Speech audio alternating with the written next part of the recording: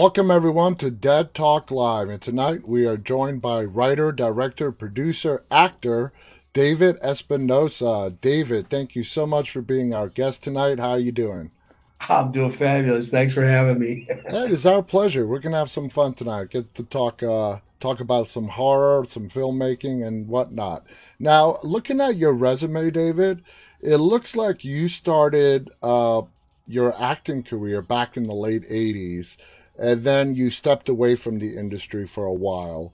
So, did you just find that Hollywood was not the place for you at that point in time, and you came back? Well, actually, I started before that, but professionally, yes, you're right, in the 80s after I got out of UCLA. And what really swayed my opinion as to where my career was going was I was having babies. You know what? I guessed it. And I thought, I was living in LA and I was like, oh man, do I want my kids to grow up in LA? I loved what I was doing. But I've been raised in a family that pretty dedicated parents, and my role model. So for me, it was like I have to be a dad first.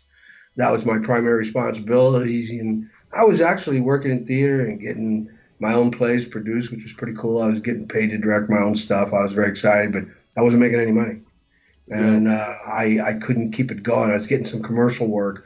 I was getting things happening, but I wasn't making any money to support my family and myself. I hear you. So I ended up going to law school. Nice. Well, So you're a lawyer? I mean, well, I got out of law school, all right, and I never intended to become a lawyer. I intended to study law so that I could understand entertainment law, labor law, contracts, stuff of that nature to strengthen my position. You see, I've always been the kind of guy that wanted to do the stuff. I didn't want to just be the actor. yeah, I wanted to write. I have this prolific imagination, and I'm always coming up with ideas out of nowhere. I don't know why. And I write a lot of cheesy poetry, short stories, scripts, plays, novels. I write a lot. And I just thought, why can't I do the whole movie? And not that I thought I could. Don't get me wrong. I'm not sitting here saying, "Oh man, I'm so talented. I got so many skills. I can do it all by myself." That's not it. no. I had an imagination that wouldn't stop, Hmm.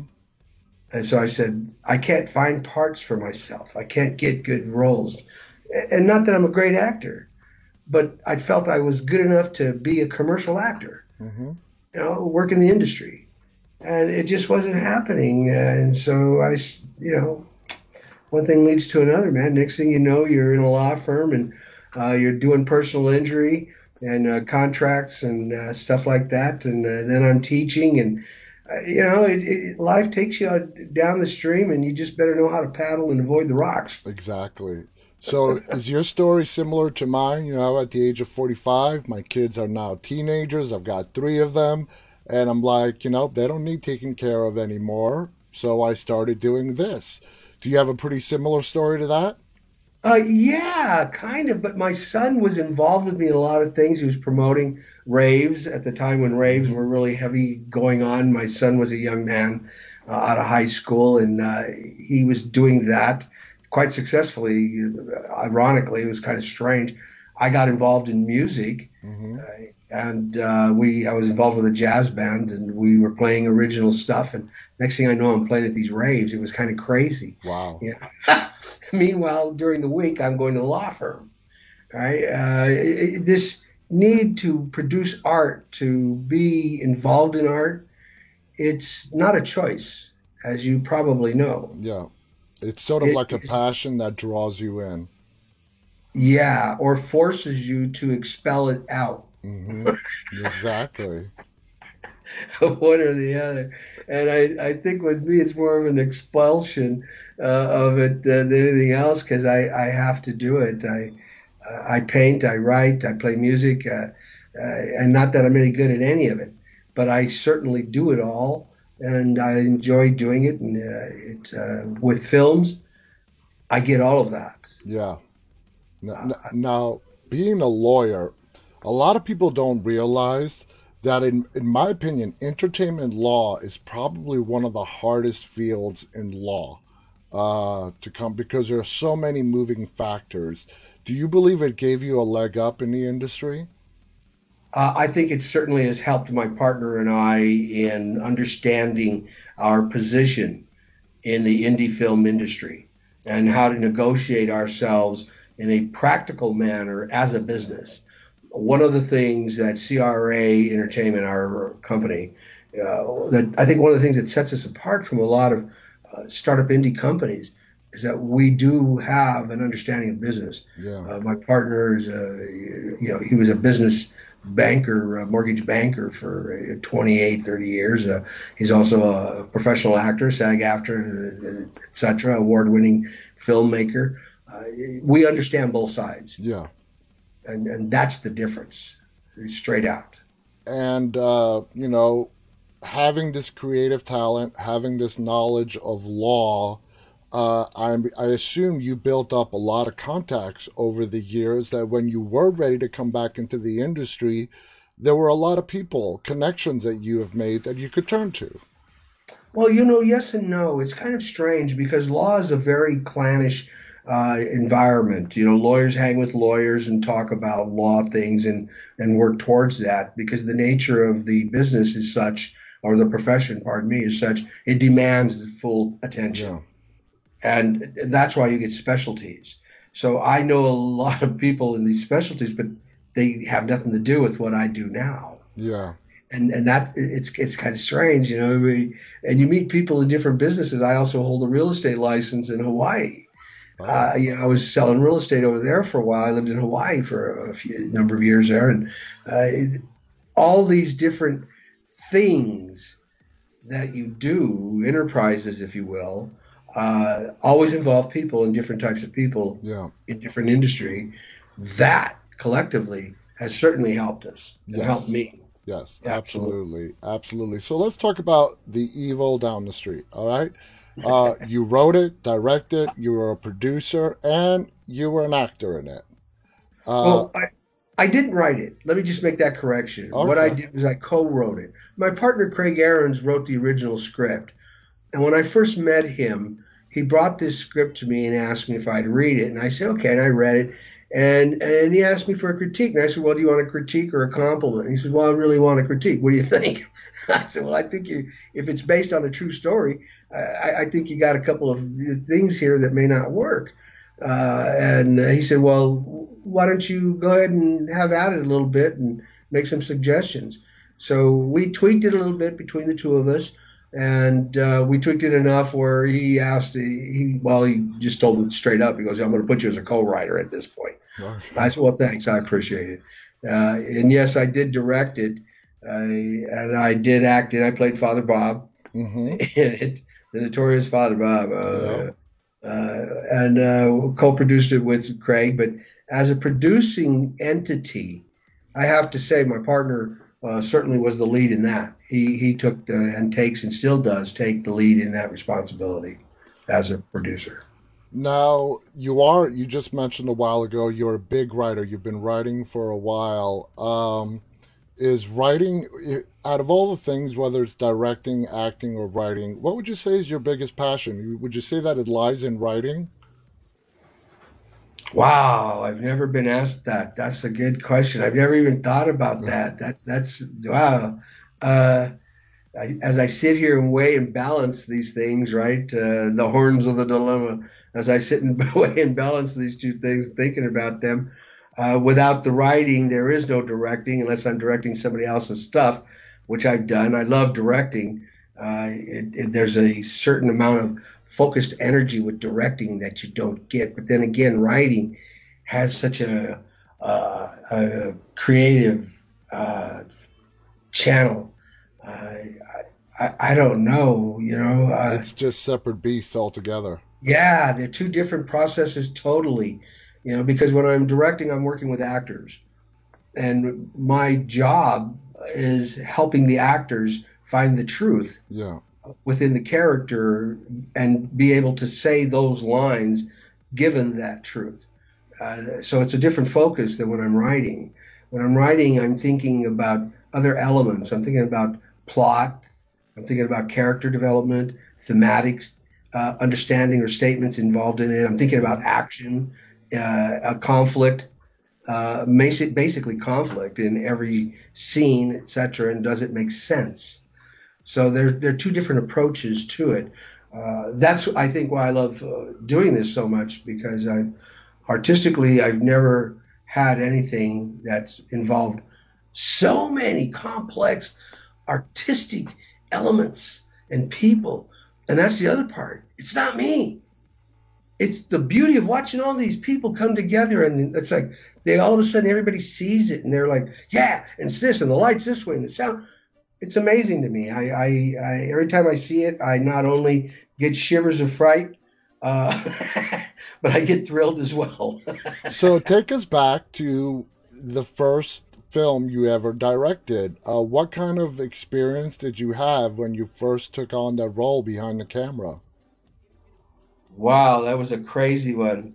It was a crazy one. I was involved with a film that I first got involved as an actor. I saw this poster for this film that was being developed, and the character portrayed looked so honest and real. Mm-hmm. I was like, wow, that looks so interesting. I was blown away by it, given the subject matter and the character.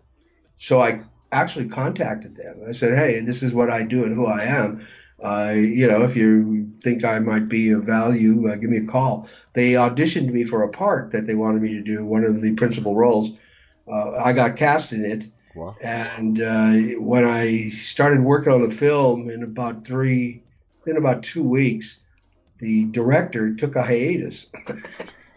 In the middle of the film.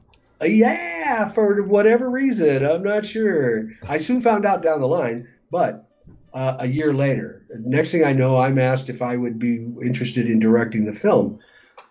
Because in being on set with people, you watch what's happening, especially when you see there's some issues. Mm-hmm. It's hard not to say, well, maybe they should do this or try that. And pretty soon people are going, hey, what would you do? And next thing I know, I'm directing this movie, right? Yeah. And I'll be real honest with you.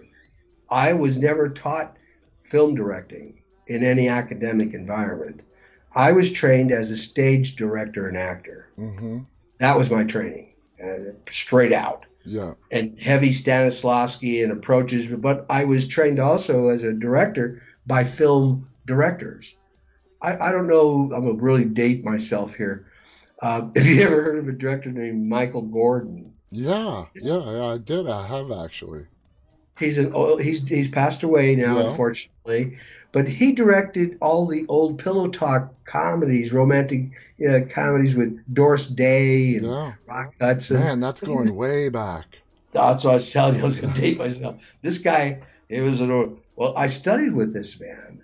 Wow. And he was just an awesome human being, first off, but he really understood film directing and the purpose of what a director's job was. It wasn't cinematography.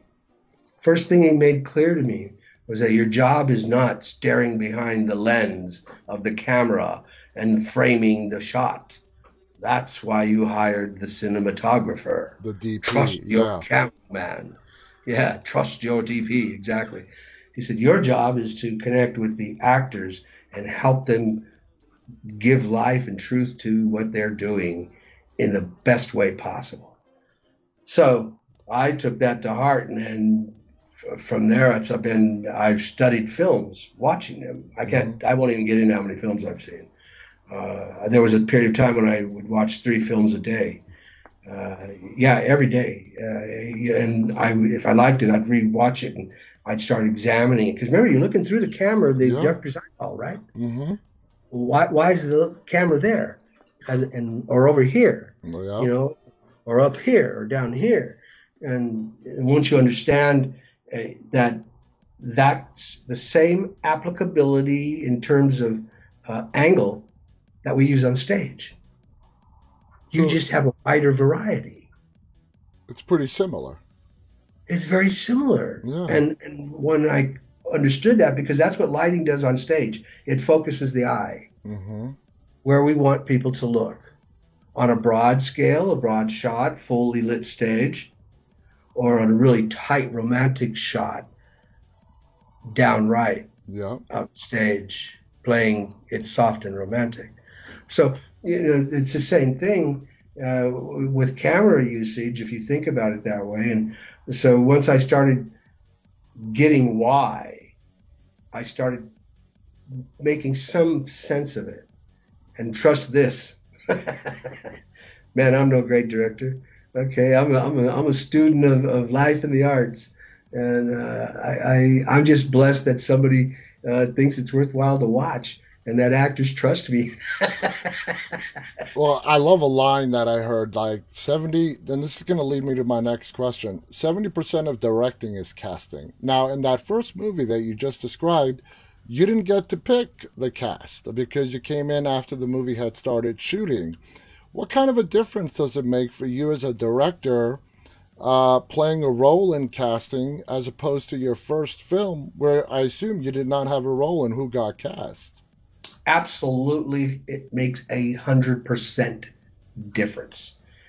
As a director, I am totally involved in casting for this reason, and I will cast an unknown.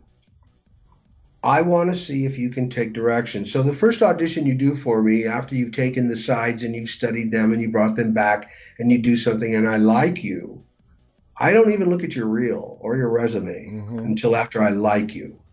Then if I like you, then I look at your resume, your reel or whatever, and then I will redirect you. I will give you redirection immediately. Now, depending upon how quickly you get that back to me will spark my interest. The girl who I cast in The Evil Down the Street, Mm-hmm. Elena Gerard. Elena Gerard, yes, Yep. who played Katie. She played Katie. Mm-hmm. Her audition came in. I looked at it. I liked it. The producer knew these people personally. Craig Ahrens knew these people on a personal level. He said, wow, that lady looks like the person. He goes, and she's not a bad actress. And I said, well, let me see if I can work with her. So I gave her some extreme redirection. She got it back to me in an hour. Wow. An hour. I was like first very impressed and then said, well, okay, that's either an hour worth of some really serious crap or something really good. And I saw it was good. She could take direction. So that's my thing. Can I direct you? Can you take direction? Can you understand what I'm telling you? Mm-hmm. If I can communicate with you in that level, I'm going to cast you.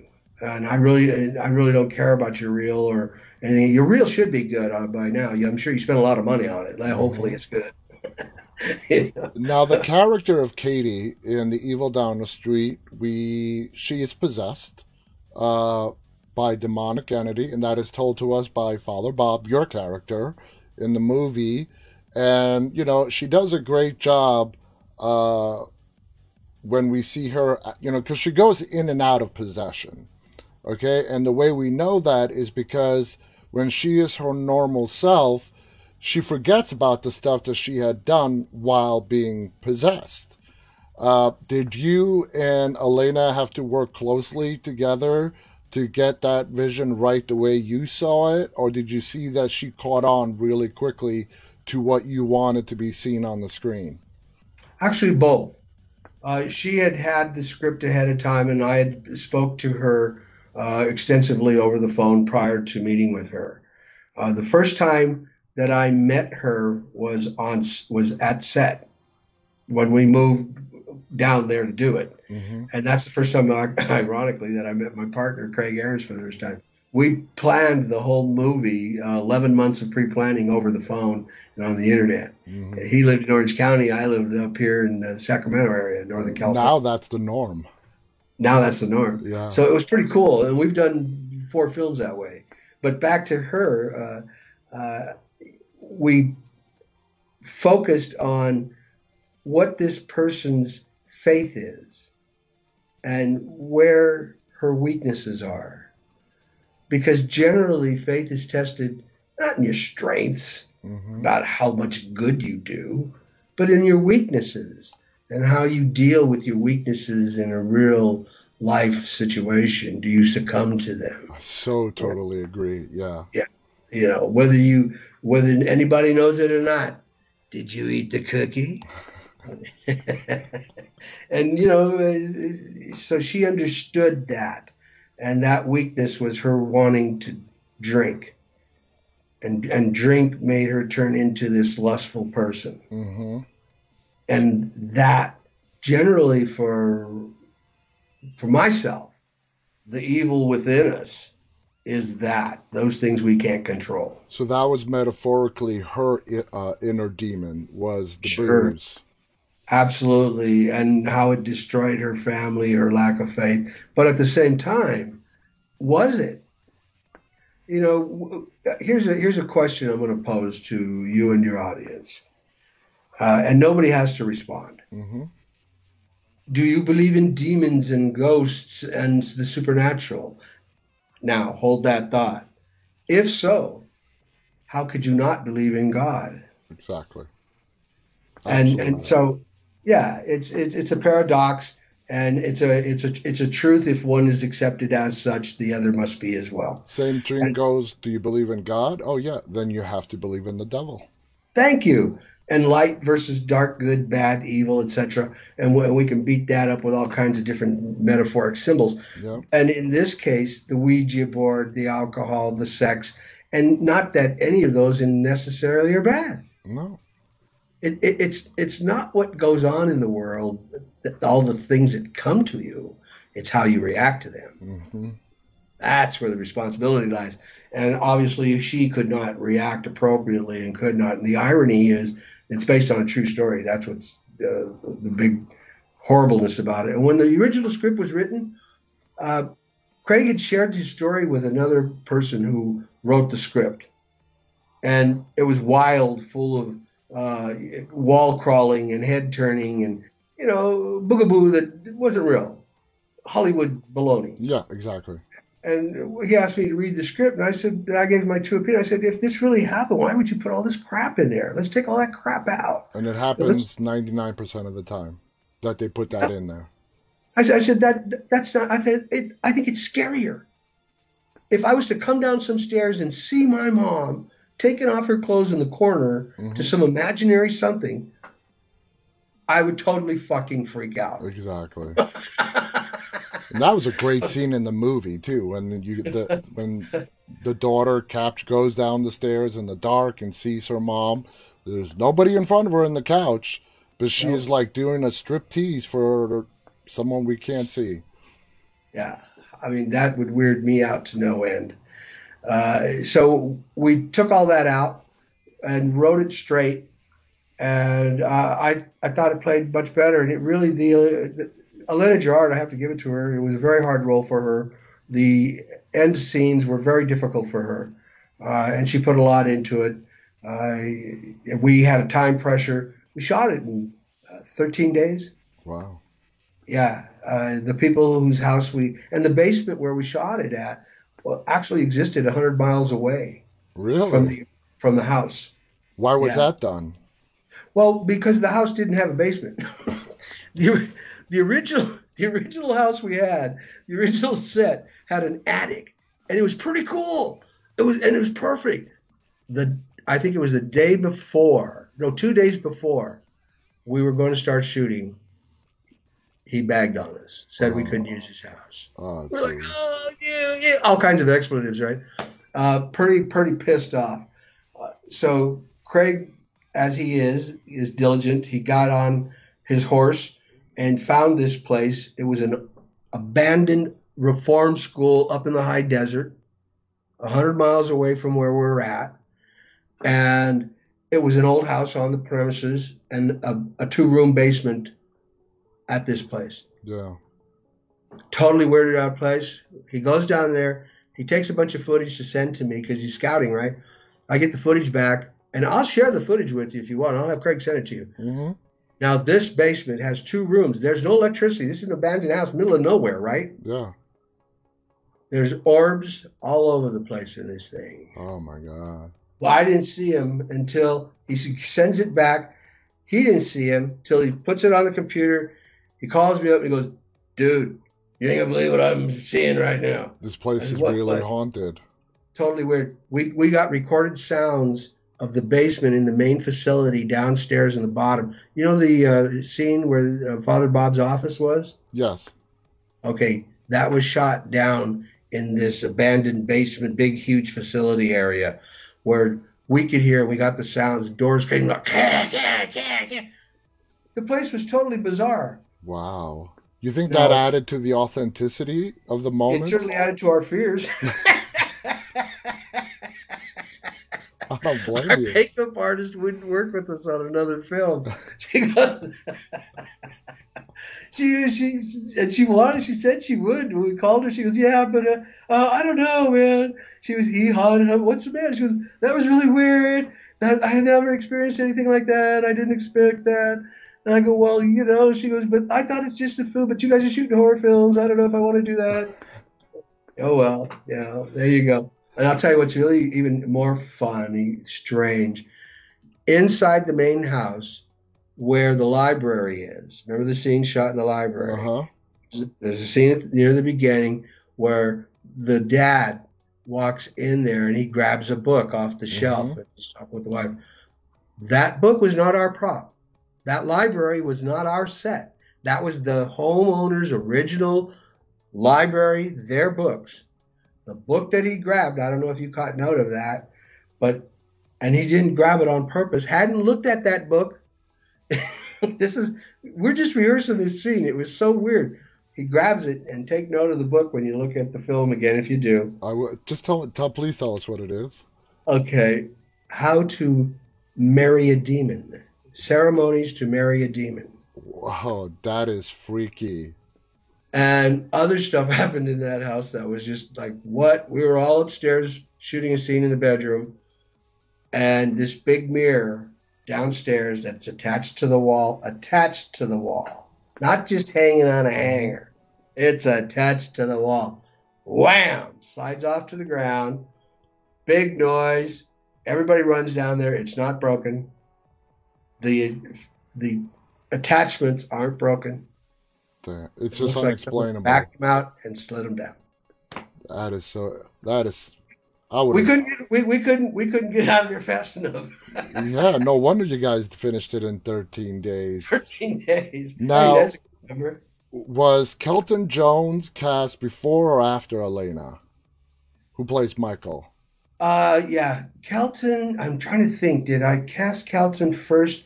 I might have cast Kelton first because I know I saw his audition, and I liked his audition. He had a full beard at the time, and I liked his audition, but not the beard. He looked too much like a minister out of the West or something. So he was gracious enough to, when he accepted the role, to shave the beard. But I think I cast him first. Yeah, I think I did. I'm not certain. Did casting Elena play anything to do on how well the person you did cast for Elena the chemistry they would have with Kelton? Yes, we had them read together, and I have to see that they're comfortable talking to each other, touching each other. It's you can tell when somebody's not. Yeah. I was working on a film where one of the main actors, her husband, the guy who played her husband, she was so uncomfortable hugging him and kissing him. It was so obvious. It was so difficult to shoot the scene. He would go up to her. He was a big guy, but he'd go up to her and he'd touch her shoulders and he'd say, "But I miss you, dear." And he'd go to kiss her and she'd be like,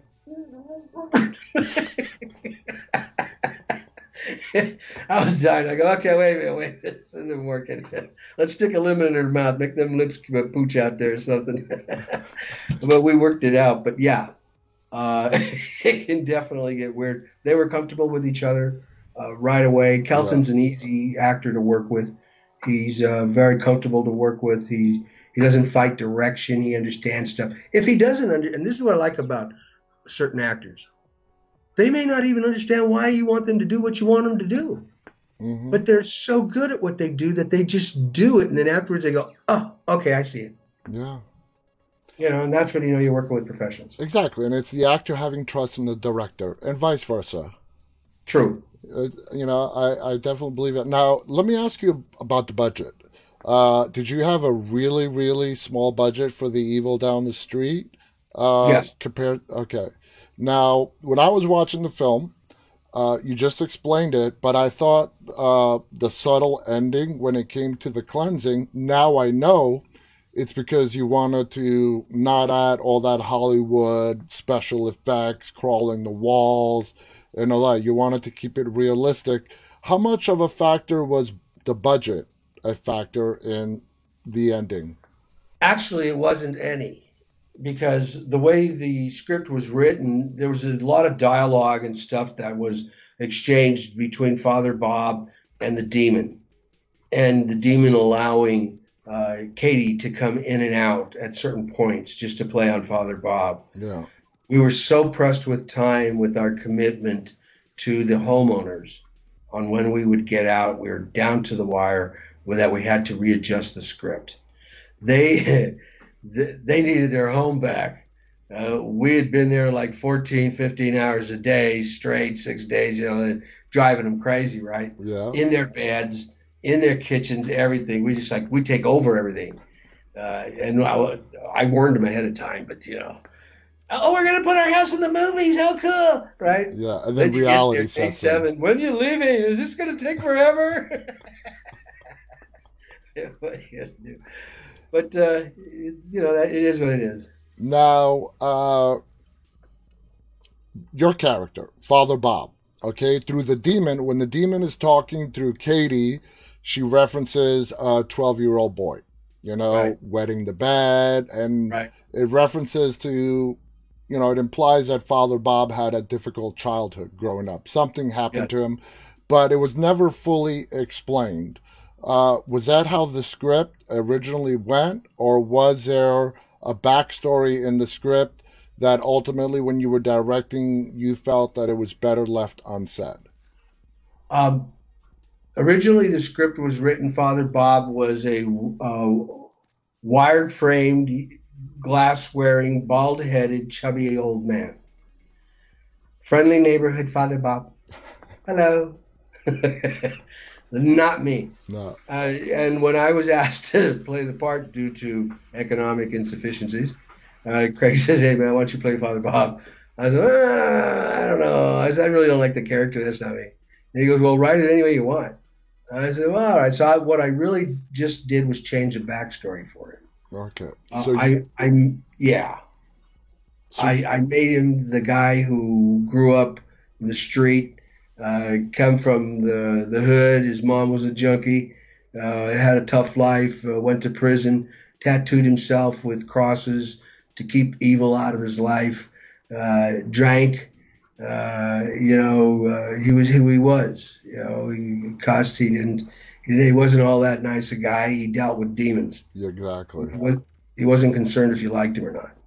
Now, So the movie, like it's noted in the beginning of the film, and you also said as well, is inspired based on a true story. Without going into detail and protecting the people's privacy, did you actually get to talk to the people that were involved with the true story, or what kind of research did you do? Well, quasi. The script was written before I met Craig. Let me give you a little backstory with how we met. I was involved in that crazy film I told you about for a long time. One of the guys on it, a man named Todd Chase, kept telling me about Craig Ahrens, this filmmaker I should meet, that he's straight up, he's a good guy, we'd get along. For about a year and a half, he hounded me. Finally, I said, all right, I'll meet him, set up a meeting. So we met, and he was right. Craig Ahrens was a stand-up guy. He was into the real deal. He said he had this script. Craig wrote the script. He knew these people personally. Okay. I didn't. So I accepted as truth what he presented, except for all the Hollywood, stuff. Absent that, I accepted it as truth. And that's when I said, wow, wow. How long? And he knew him for quite a while. He knew the family for quite a while. He saw all some crazy stuff that went on, and that to me was frightening.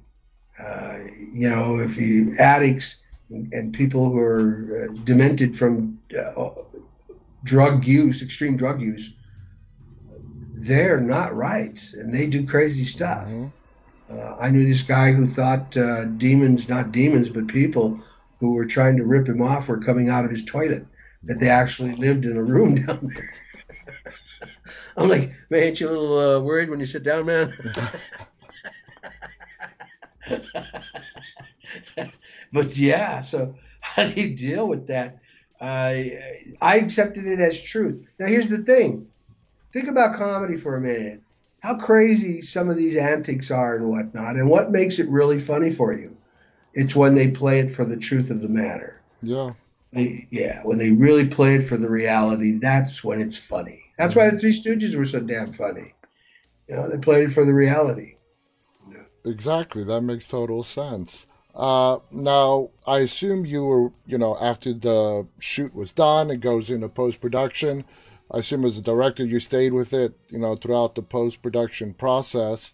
Going back to the ending through the cleansing, I guess we could say, of Elena, and then that final scene with the car pulling out of the driveway down the street, and we see the curtain on the second floor window, closing, like the demon is still there. Did you have to, working with the editors, did a lot of stuff end up on the cutting room floor, or, did you manage to put in everything that you wanted into the film? Two things. One, as to the actual ending, the cleansing aspect that you were referring to, that we had to cut around a lot of stuff. Okay, we had some issues with that. As to the actual ending, the drive away, the curtains, none of that was through editing. Yeah, I had the opportunity to work with a guy I really liked. His name's Dan Watt. He's done 3 films with us as a DP, and we set the shot up so that we could get it to look like exactly what you saw, like the demon's still alive in the house. He's whatever, because you can't kill a demon. No. How can you kill any spirit? That's ridiculous. And let me just tell you, when you see the curtain closing as the car is pulling out, with no words being said, and the cinematography, it tells us, the audience, the demon is still there, but he's hiding. He's hiding. And what does that tell us? Let's take it as a metaphor and a social statement for a moment. What does that tell us as a society? Our demons are never stopped, killed. They're always held at bay. Mm-hmm. The temptations that we have, whether it's because we want to eat more food, drink more booze, have more sex, or do more drugs, whatever the hell it is, the temptations that we have never stop. We hold them at bay. Remember a statement I made earlier. It's all these things in our lives come at us. That's not it. It's how we react to them. Mm-hmm. That's it. So the statement there is that the demon is, as in all of us, always alive and willing to surface if we let it, if you feed it. You can feed that demon love and quell it, shut it the hell up, and it's done with you. Or you can feed it a lot of hate, misery, and grow it, and it'll become a monster. And it consumes you. Yep, take you over. And so we write, when I'm writing, I try to infuse my writing not with didactic dogma, think my way or the highway, and it's all about God or I'm going to kill you. No, I love God. I'm a faithful believer, straight up 100%. Mm-hmm. But that's my choice. Yeah. But in the films that we make, we do try to have a statement about love, caring. That's important, and all our films will always contain that. I hope never in a didactic manner. We try to quell that if it does surface. Our job is simple: entertain, inform, and hopefully enlighten. And if we can just entertain, we've done our job. Yes. If the other two come around to be, right on. We got the bonus going on.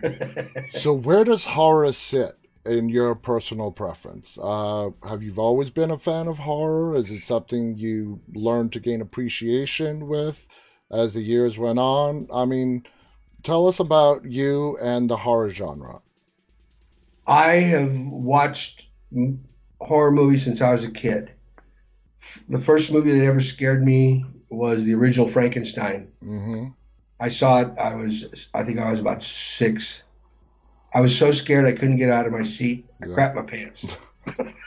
My brother sitting next to me was so disgusted. He's like, we went to the movies all the time. So I did. And I mean, we worked for the weekends just to go to the movies, my brother and I. We were pretty poor. But he sits next to me and he kept going. And he goes, is that you? What'd you do? I was so afraid of Frankenstein. Oh, man. And I've always loved horror movies, and I've seen all the classic horror movies straight out, all of them, including all the B's, most of the B movies. But I'm not a blood and guts fan, even though I've seen Last House on the Left, the original Texas Chainsaw Massacre, which got me up out of my seat. Yeah. I lost where I was. And when I see reality movies like Last House on the Left, it shocks me. I can't handle, I don't prefer to handle blood and guts for blood and guts. You like psychological horror? Yes, I'm not into. Now, don't get me wrong. If there is killing and it's now this sounds crazy, purposeful, then it's okay. Mm-hmm. And I'll give you an example. Okay, let's just take a classic, The Wolfman. Mm-hmm. Okay, he can't help who he is and doesn't want to be who he is. But he has to be who he is. Yep. And he fights against who he is. But he knows he's going to kill you. And he warns you, leave. Yep. Lock me up. I'll kill you if you don't. And ultimately he does that. Yeah. The rest of them are just kind of like, all right, Dracula, okay, he's got a blood thing going on, man, I get that. They rooted it in the history. Frankenstein. Here's the most misunderstood monster of them all. When I first saw Frankenstein, I was scared because of the obvious. I was a kid. Mm-hmm. All right, and there he was. But as the years went by, I realized the real monster in the original Frankenstein movie was Igor the Helper.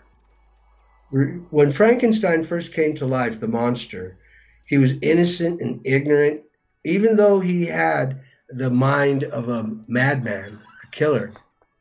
He was still innocent and ignorant because he had died. He had died. And when he comes up, he's actually like, oh, and he's gentle, and he's not fighting with the doctor or nothing. And that stupid Igor gets up to him and starts poking at him and stuff. And he's, and then he starts with the fire. Remember when he meets the little girl? Mm-hmm. Sure, classic scene. That's the whole purpose. And he sees the little girl, and the girl's not afraid of him. And the girl goes, hello, hi, you want a flower? And he gets all, because it hit his innocence. I think Frankenstein is the most sympathetic of all the monsters, the werewolf. Yes. Yeah.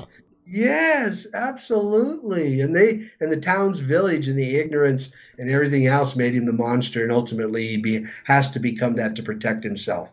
The other night on Svengoolie,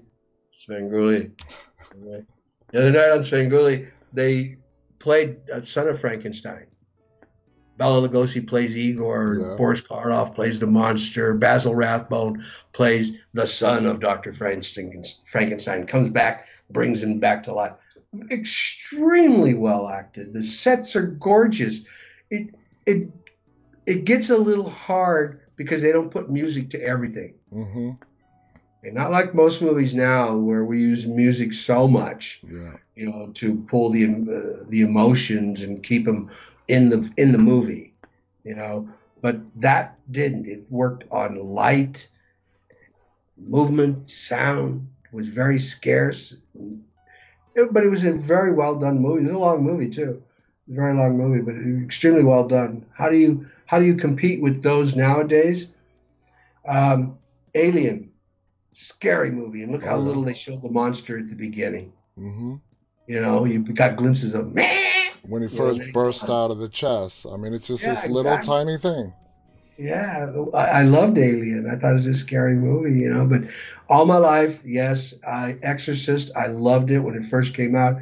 I went home. I was a grown man already. Went home and thinking about The Exorcist scared me. You know, Amityville Horror. Okay, You and know that what whole. scared me as a little kid? This is going to sound ridiculous, but the flying monkeys in The Wizard of Oz. Oh, are you kidding? My wife to this day is terrified by them. That terrified me. But they were scary. Mm-hmm. And we're talking They about were. 1939. Yeah, and look what they're doing. They gut the scarecrow. Mm-hmm. I thought that was a horrendous scene. Horrendous scene. You Yeah, know, so, and the Wizard of Oz is not a horror movie. I mean, it's not. well, are you sure? I don't know. I mean, it scared It's a me. fantasy. It's certainly a fantasy. You know, but think about some of the great types of fantasies. Alice in Wonderland. Yeah. You know, a drug-induced crazy dream. You know, with people getting their heads chopped off and you know, Mm-hmm. caterpillars smoking dope and coming alive. I mean, Yeah, you're right. Those are, if you really look at the core of these movies, like The Wizard of Oz, Alice in Wonderland, they are kind of scary. yeah, yeah. It's like the old cartoons. I taught for a lot of times, and I had a Saturday morning contracts class I was teaching to graduate students, and it was at 8 a.m. So I tell them, look, I get up and watch cartoons. You know, okay, you stimulate the brain, right? Yeah. So I tell them to watch certain cartoons, and if they came and they told me what the cartoon was about, I'd give them extra credit. So, but the cartoons are extremely sophisticated, and the jokes are adult jokes. Bugs Bunny and Daffy Duck. If you Oh, listen yeah. to what they're saying, you're like, what? It's crazy, I man. So remember that. Yeah, yeah, yeah. I mean, what are your feelings? Like Frankenstein is a good example. It's been redone on TV and movies. Robert De Niro played right, the Frankenstein's monster. What are your feelings? Taking classics like that and rebooting them. difficult. It's a I think, yeah. You're taking on a big responsibility. yeah, you are. Uh, the problem that you need to overcome is how the monster loses its evilness. You Hmm. see, what happened with Frankenstein is it became play. You know, pretty soon they met Abbott and Costello. You know, and we went on and on and on. Mel It Brooks became a did joke. Young Frankenstein. Thank you. I love that film, I but do yes, too. exactly. And then we had the Munsters. Hmm. Let's just really sum it up. And so once you take out that scare, what are you going to do with that now if you try to redo it? It's difficult. Not only Yeah. that, the original, taking something original, and how do you redo that? I mean, it was such a difficult thing. Star Trek, as an example of technology, one of the few types of films that can do that Hmm. because they can continue to redo greater technology and the imagination that way works much differently on computers than it does, you know, with film. Yeah. So I don't know. I think it's like Dracula. We have an idea for a Dracula film that we were thinking about, a vampire film. Like, how many vampire films have you seen? A lot. Oh my God, there's so. And I got to tell you, I'm like, I really don't want to do a vampire film. I mean, come on. It's like, You what know, else can we do differently that has not been done? exactly. It gets crazy after a point. We did a film called The Crumbs, Hmm. and it's out there right now, and it's a twist on a lot of sick people in the world and how what we do to survive, how humanity is. And there's cannibalism in it, there's incest, there's some things going on in this film, but we tried to create characters that interact in such a way that we bring their humanity out that's appreciated Hmm. and understood. Now that's kind of difficult when you got a family of murdering, Yeah. incestual people. Like trying to find sympathy for the Sawyer family in the Texas Chainsaw Massacre, you know? Thank you very much. How do you do that? Well, we think we got pretty close. Some of the best comments I've heard about the Crumbs was, at the end, I felt like I didn't feel like I should hate them or not like them. I kind of liked them. And that was the point of the film. I wanted to get people to think about themselves, Hmm. how we judge people. And, so if I showed you this little old grandma who made cookies for everybody and occasionally she slit the throat of a bad guy, would you still hate her? he, we do what we have to do. Exactly. We're almost out of time, but I do want to ask you, if you were to go back 20 years, in the last 20 years, is there a director that, inspires you, that you really enjoy their work? Now, you are a director, you do view movies from a director's point of view. Is there a director whose style that you really find inspirational? Well, there's all the great directors, Scorsese, De Palma, we can go on and on and on and on and on, everybody out there. But the one director that always made me think twice about how he did something was Alfred Hitchcock. Uh, Ooh, good one. and the reason being is Alfred had a thing about continuity. He hated cuts. He hated to cut film. So you mean editing or like shooting long scenes? Shooting long scenes. Ah, Shooting scenes. There's a film he did called Rope. Okay, mm-hmm. he has I think two cuts in the entire film. It's a Damn. feature from the beginning to the end, and Jimmy Stewart's in it. There's also a couple other great actors that are in it, and it's about just briefly two guys who murder somebody.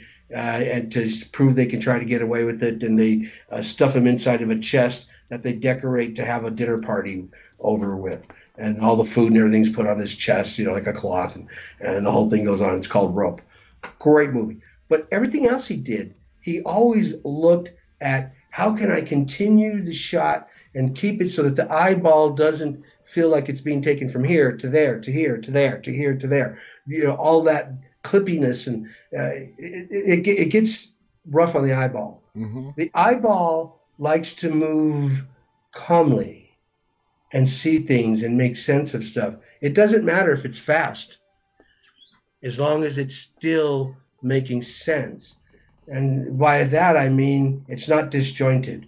Exactly. Cut, disjointed, cut, disjointed, cut. And I think he had that sense of expectation with what somebody wants to look at. I mean, take Psycho. Mm-hmm. How many shots it took to get that chop scene, the stabbing scene inside the shower. Wow! Incredible amount of shots he took over a period of a week to get that one scene. Yes. And that's the type of stuff. As they say, I think it was Scorsese said, it's the little things, Mm-hmm. the details. My friend, my partner, Craig Aarons, madman about that, supervises all the editing with our work. Little tiny stuff, a tenth of a second, something. Well, look what happens. I love that. That's crazy. Because all those little details add up. Absolutely, they become a big detail. And I think the art of the long shot, it's more directors are trying to embrace it. I feel I see it now more and more, and I notice it that there's no cut. It's the camera following the sequence, the people going from one room to the next, and I whatnot.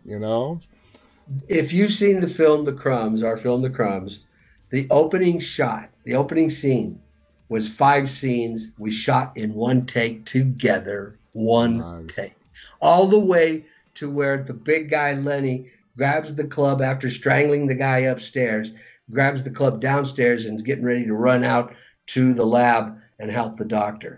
From the beginning inside the car, when it first starts, all the way pulling into the driveway, out of the car, into the house, and everything they do, and including up the stairs. is all preset. I like to work with Nubis cameras. I always do. And my camera people were so on it. They were so, we walked through it a couple times. And I said, now remember, once you get out of this spot, you got to get out of the frame. You got to run around Yeah. back and pick up this position. He goes, yeah. One take. At the end of that Nice. take, the entire set exploded. People just, wow, they couldn't believe, because I said, folks, we don't have a lot of time. It's late. This is it. We got one shot. They did it. It And was you so cool. nailed it. You Yeah, nailed it. 5 major scenes from exteriors, interiors, including cars and moving upstairs and downstairs. When you look at it again, keep that in mind. I'm gonna look One at it take. again. Now, before One we take. go, what's should we look out for that's coming out from you and your Well, company? we have two new films on the way. One of them hopefully will be released in about the next 2 to 3 weeks, and Okay. it is called Love in Quarantine. It is a romantic horror-comedy. Okay. Romantic horror comedy. Yes, it's a horror-comedy. We hope so anyway. We'll find out. Love in Quarantine, that was shot up here in the Sacramento area. Our other film is called Demon Fighter, and we're very charged up about this film. It stars John Azuna. Hmm. He currently can be seen playing the Scarecrow in Matrix, and he also appears in no, that's not Matrix. It's Venom. That's Venom. right. Okay. The Okay. new Venom release. He Yes. plays Scarecrow in that, but he's also in Matrix. The new Matrix 4 is coming out. He's in that as well. John Azuna, Master John Azuna, I shall say. So we're excited about that film as well. That should be out just before Christmas. That's awesome. Two movies coming out just before the end of the year. David, Yeah, we are out of time. This hour flew by. This was a fascinating conversation to thank talk you. about your movies, The Evil Down the Street, horror, movie, filmmaking. We got the whole package. I want to thank you so much. Any final thoughts you want to share before we go? Yes, you can catch us on Amazon, IMDb TV, Tubi TV, and Roku. You can catch Exactly. our movies on there, The Evil Down the Street and The Crumbs on those stations, those channels. And the Evil Down the Street is available with ads on Amazon, Tubi. It's IMDb TV, exactly. Roku, all those, as well as The Crumbs, both of Yeah, them. check them out. Great movies. David, thank you so much. I want to thank Thank you for our. having me. It was my pleasure. This has been such a fun hour. Thank you to our entire audience who's watching it live and will watch this archived. Thank you to David Espinosa again for being our guest. Till next time, guys, on behalf of David and myself, stay safe and stay walking. Good night. Thank you, folks. Peace.